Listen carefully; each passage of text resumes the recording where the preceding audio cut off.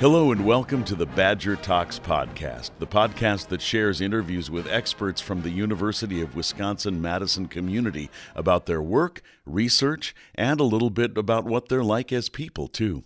I'm your host, Buzz Kemper, and today we are focusing on research and community and how to bridge and strengthen both of those. And my guests are Kat Phelps with the Wisconsin Network for Research Support and Cory Sprinkel with the Morgridge Center for Public Service. Cory and Kat, thank you so much for being on the program. You're welcome. It's wonderful to be invited. Cory, let me start with you.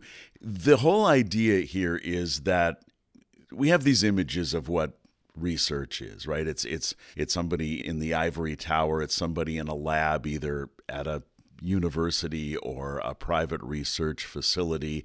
It's computer modeling. It's maybe surveys. We have these kinds of images, but you are focusing on engaging community in the research process to both benefit research and benefit the communities themselves. I mean, this is something that I was not aware of, and I want to be aware of it. So, how does this work, and how do you do it?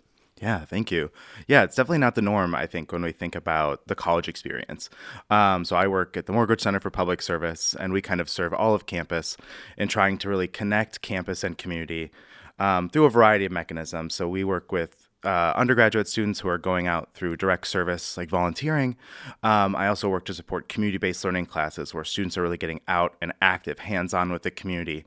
And that's a great partnership when students can be out learning more about the community, and the community organizations that they might be working with hopefully are getting a real-life project or an outcome that helps them move their work forward. And so when we think about community-engaged research, it's that same sort of lens, and thinking about how can we build an institution, the University of Wisconsin being a public university, the Wisconsin idea being this guiding concept that we all talk about. What would it look like for research to really meet the Wisconsin idea by being responsive to and crafted ideally in collaboration with community? So I think that's what myself and Kat as well are really focused on doing, is leveraging the powers and the knowledge at the university and the energy, and bridging that with the same knowledge, energy, and expertise that exists in the community to really produce robust and positive outcomes for hopefully everybody. Okay.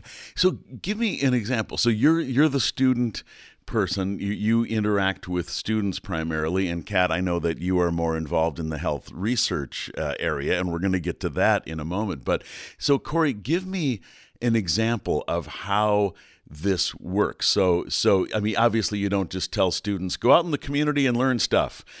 So how specifically does this begin, and how do you direct the students as to what it is they're looking for and what it is they're trying to achieve?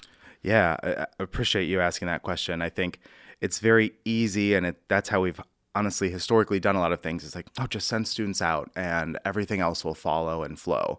And that's just not the case. We know from ample data and experience working with community partners in Madison, but also, at a national level, other universities that are doing this. Oftentimes when we do it that traditional way, just sending students out, it's more harmful. It's more burdensome to community partners. So that's actually an area of expertise or specification in some of my work.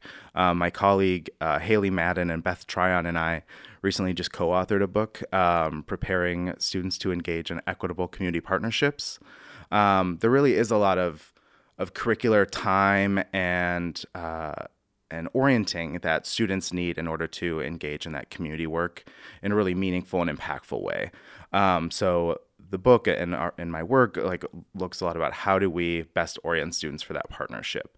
And in a classroom, that means ensuring that the instructor has strong relationships with their community partner, and that there's an ability and interest in understanding community context and community identified needs, and how the class or course content can kind of be responsive or in communication with those things. And Kat, let's look at your end of this deal. So Cory works mainly with students. You're involved more in health research.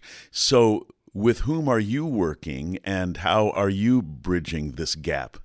Sure. So the organization I work with really works at the intersection of health and equity and community. So how do we bridge what's happening at a university and the expertise that's come from education and experience through learning in a formal setting with the expertise that lives in people who are closest to many of the issues that some of the faculty are studying? And how do we get that lived experience to in fact, inform the questions and the design and the studies that are being done. So the work I do is both with community members and with faculty, and finding ways to bring them together in conversation to, as I've said, bridge that lived experience with that academic expertise.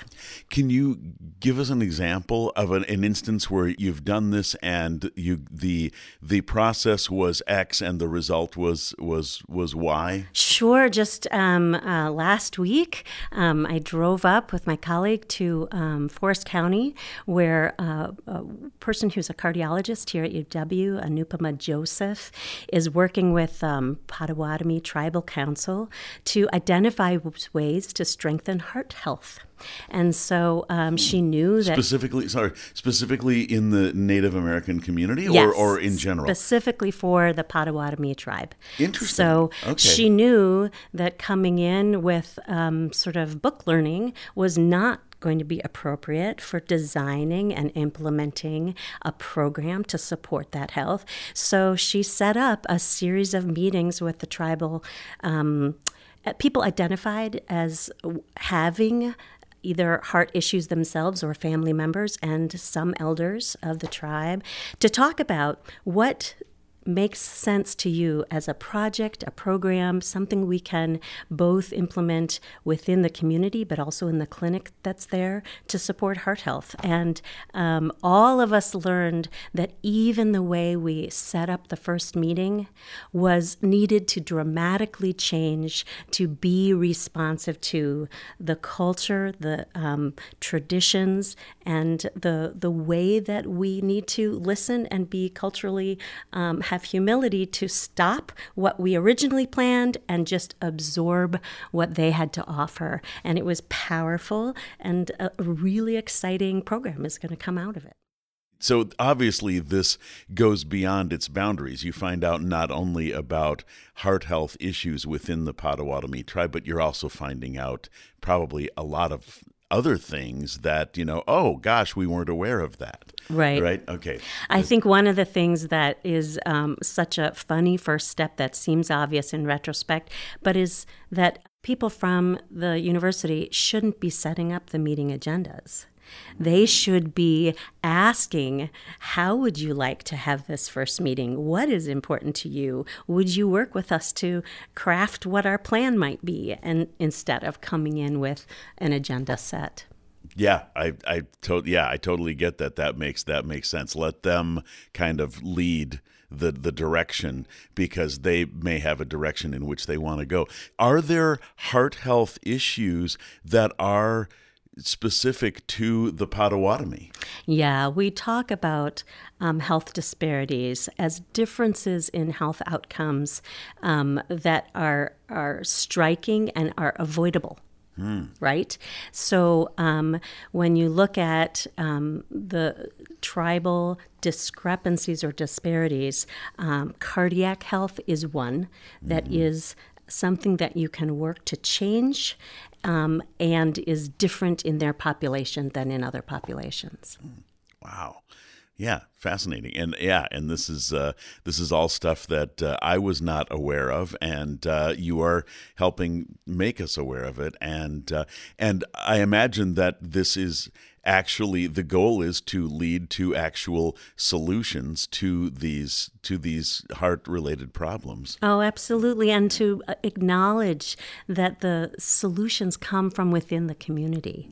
the solutions are matching the academic knowledge and technology and practices with the traditions and the wisdom that comes from the people and the lives they've been living.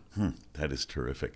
Now, Cory, I'll turn back to you. Can you like Kat just did, can you give us an example of one of your programs and how it began and where it has led or is leading, if it's still in progress? Yeah, definitely. So I talked a little about community-based learning, and each semester, I'd say UW-Madison has between 60 to 70 community-based learning courses. And again, these are those courses where students are having generally about 25 hours of active engagement with a community partner. That might be direct, like right out with them. Maybe they're doing tutoring. They might be doing more work on like a project and a communications plan. I oversee a group of students that we call community-based learning interns who get to consult with some of those classes and kind of provide curricular support, teaching support in a variety of ways, kind of connected to that orientation piece, orienting students to community engagement and what that learning experience is and how it's different than the traditional lecture style, maybe more passive learning that is a common trope of higher education. But so my students really have a great set of experiences working with a number of instructors across campus, pretty much all the schools and colleges that we have. Some good examples that come to mind is a civil engineering capstone. So this is taught by Jan Kucher and Derek Hungness. And this is, civil engineers, there's a lot of technical information that they need in order to do their work, but what they often aren't getting in their engineering curriculum is that hands-on tactical experience, the opportunity to think about how does my engineering work impact communities and impact society. I have interns that go out and facilitate conversation with these students who are working on a vast variety of civil engineer projects. And I'm not an engineer, so I'm probably might butcher any attempts to reiterate what some of those are. But some of these are projects that are coming from local municipalities, from small towns or community partners that have a need that, where else can you get affordable like engineering consulting that is not a cheap thing to come by, especially for nonprofits that might be lacking resources. So that civil engineering course connects with another one of our colleagues on campus, the Gavin Luter and the University Alliance, which is a UW sort of community engagement commitment program matching local government to UW resources. And so I think the opportunities that come through that for those engineers are really transformative and more hands-on and active than some of their other engineering experiences. Another example, I'll try to be briefer, is an English professor, Carolyn Gottschalk-Dretsky, who focuses heavily, her research focuses on like rhetoric. She has been doing a project in the western part of Wisconsin for a few years now, in areas that were heavily impacted by flooding. And I think it was 2018 when we had those really bad floods. And so Caroline and her students are doing an oral history project to stories from the flood to better understand this community and connect that to water issues and how, water in our climate are changing and how does that impact communities. So really innovative and robust research. And I think it's work that, I think people think of departments like English sometimes and they don't understand what research might look like in that space. But this really hands-on, engaged work that can be possible when we make the resource of the university available and in communication with our communities. Okay. Thank you both for those examples. So it's, I think, a little bit opaque for people to try to imagine how does research, community-based research, how does that actually manifest itself and what are the results? But then when you say, well, when you've got civil engineers, designing a community, maybe talk to the people who live there. That is so eminently just logical and sensible. I absolutely love it, and help the Potawatomi with heart-related issues. That's absolutely amazing. How did this idea, again, it seems so completely logical and sensible that of course we would do this, but it hasn't always been done. And so how, and I'll let either one of you tackle this, but how did this come about specifically at UW? Sure, I'll give it a go. All right, Cory, it's you. You're in the hot seat. I'm thinking a lot about colleagues on campus who do great work. So Casey Lucchini-Butcher with the Center for Campus History has really been exploring UW's history and maybe parts of our history that we've swept under the rug or are more uncomfortable to talk about. So, going back to University of Wisconsin's founding, and don't get me wrong, I love this institution, but we're founded on stolen indigenous land. Madison is on Ho-Chunk territory. And so, when you look at those roots, recognizing that creating this institution required literally pushing people out and driving them from their homes, and thinking about how that has occurred for other communities. So, not a UW-Madison example, but your listeners might be familiar with the Tuskegee syphilis experiment, and these other relationships with between communities and researchers that have historically been really harmful, and that have led to a lot of distrust. And I think we look at the environment around higher education now, and around media, and there's a lot of distrust. And I think universities and research institutions have to look at what role they've played in contributing to that distrust and seeking to remedy it. Anything to add, Kat? Yeah, there's an interesting convergence, I would say, right now. In 2017, there was a study that came out that on average, it takes 17 years for a scientific discovery that's at the basic science level to move from there to human clinical trials and then to actual practice and to outcomes that affect people's lives in community and in practice. It's a slow-moving 17 years. So one of the things that can shrink that distance is to get early and frequent input from the end users, from people who are going to be hopefully benefiting from that research. So that, along with COVID-19, which laid bare tremendous racial inequities in health and in our system, in how it supports people unequally, along with sort of a new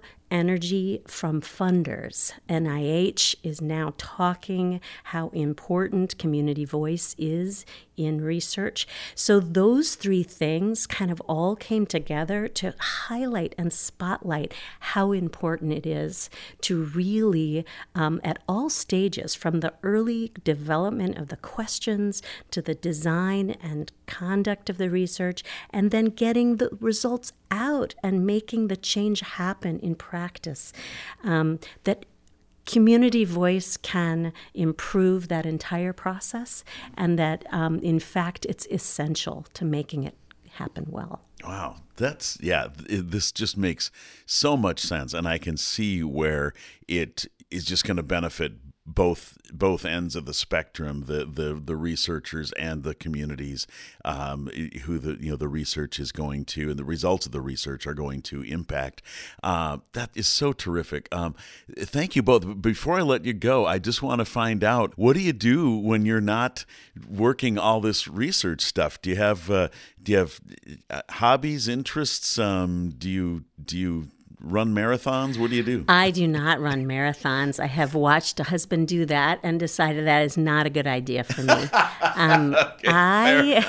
I love reading and baking, I would say, if they're two things that are close to my heart, and read a lot of nonfiction, I will say, and I eat a lot of sugar. That's what happens. All right. What's your favorite thing to bake and eat? Oh, what do I love baking? I love baking to also give other people joy. So some of the favorite things in my extended family are my carrot cake. That gets a lot of pluses. And then kind of cookies of all sorts. All right. There you and go. Carrot cake, I mean, that's health food. You can call it healthy. That's health food. It's got carrots. Right, of course. It's in the name. Cory, what about you? Yeah. Similar things, I think. You bake carrot cake too? No, I bake. I don't know if I haven't done a carrot cake lately. I'd love some of yours, Kat. I love Madison, so I like to be out like in the food scene. It's restaurant week right now, so went out for lunch with some coworkers yesterday, and also am an organizer with LGBT Books to Prisoners in here in Madison, so that takes up some of my time. And really just, being out in nature, live near the Arboretum as well. And that's always a good we've run place. into each other in the Arboretum. Yeah. That's a happy coincidence. Yeah, I live nearby too, and I make good use of it. Is there anything that you feel like is important to be said about this community-based research, and perhaps I haven't asked the right question? Well, definitely something I want to plug, and Kat will have to chime in as well. So an effort that we've been working on. So last year, my colleagues and I in the Morgridge Center, as well with colleagues across campus, kicked off our inaugural what we've deemed the Wisconsin Idea Conference, which is really just an opportunity to bring these same discussions that we're having now, those stakeholders together. It is open to the public, free to the public, and really intended to bring community and researchers together to think through how we improve partnerships, lessons learned, really practical skills and partnerships. So that takes place April 9th, but we've also expanded beyond just the one-day conference to Wisconsin Idea Week, which will include a variety of events from campus partners like the School of Human Ecology's Center for Community and Nonprofit Studies. We'll be doing... These names get kind of cumbersome. I know. UW and their acronyms. Right, exactly. Listeners, bear with me. But their Civic Health of Wisconsin Conference will also be taking place that week, as well as other events from the Center for Healthy Minds. I believe a mapping unit in the Center for Geography is doing something as well. And then Kat is really working together with her community advisory boards. Sure. So there are over a dozen advisory boards affiliated with UW. So they advise in all sorts of arenas. But members from those different boards are planning out two events. One is a mixer at the South Madison Partnership on the morning after the full day Wisconsin Idea Conference. And it's just to have researchers and advisory board members learn about what they do. So many researchers don't even know of the standing advisory board members they may have access to. So to bridge that, and then also on Saturday, there's a Just for Community party that is happening. We are deciding between the Public Library and Warner Park Community Center, so to be determined. But when you say Saturday, do you mean this Saturday? I mean the 13th, so April 13th, following the conference. Great, okay, good. And there's one sort of closing remark I'd like to make, which was a powerful conversation I just had with somebody named Yinka Shyambola, and she was saying that when she wanted to work with a specific community, and it wasn't a community she had a strong relationship with, she went to them and asked, "What can I do for you?" And they said, "Well, we'd really like a talk on this." And so she did that talk. And then a month later, she went and said, "What can I do for you?" She said, "Well, we'd really like to learn more about this." It wasn't something she knew about, so she had to do some research to come back. She went back and, "What can I do for you?" And her research team said, "Well, are you going to be asking them about our project when you go this time?" And her answer was, "Not yet." And the point of that is that creating relationship before there is any ask is such a good practice. And we're not used to it because we're so excited about our studies. And to be fair, the university rewards speed of publications, grant funding. You know, there's not a kicked back life in the tenure track version of a professor's existence. So, but in order to do community engaged work well, you must establish a real offering and relationship before there's any ask. Yeah, that's really, really good advice and a good way of thinking of things. Everyone wants to be heard, before you start telling them what it is that you want. Makes perfect sense. One little addition I'll add too is that, Kat spoke well to the role that researchers have to play in that side of the relationship. I think as a whole, as an institution, we also need to get better at being accessible to community who have great, rich research questions and immense amounts of data that go untapped. And so, to any community partners or invested citizens that are listening to this podcast, feel free to reach out to places, I think, like this, the Morgridge Center for Public Service. We're really well poised to do what we can to connect community members to all the resources on campus, and really in that way that Kat emphasized, hoping that relationships come first, and then the robust partnerships will fall into place after. Great. Yeah, it really seems like just a terrific idea, and as I said earlier, just eminently sensible and logical, and I can see where this is going to lead to, and has led to, really good practical results that are genuinely helpful to humans in their communities. Terrific stuff. Kat Phelps with the Wisconsin Network for Research Support and Cory Sprinkel with the Morgridge Center for Public Service. Thank you so much for appearing. I've learned a lot from this. What a treat. You're welcome, and thanks. Thank you, Wes. You've been listening to the Badger Talks podcast. I hope you enjoyed this conversation with Cory Sprinkel and Kat Phelps. Please browse our previous episodes for other topics that may be of interest to you. The Badger Talks podcast is a creation of UW Connects and produced at Audio for the Arts Recording Studios in Madison, Wisconsin. I'm Buzz Kemper. Thank you for listening.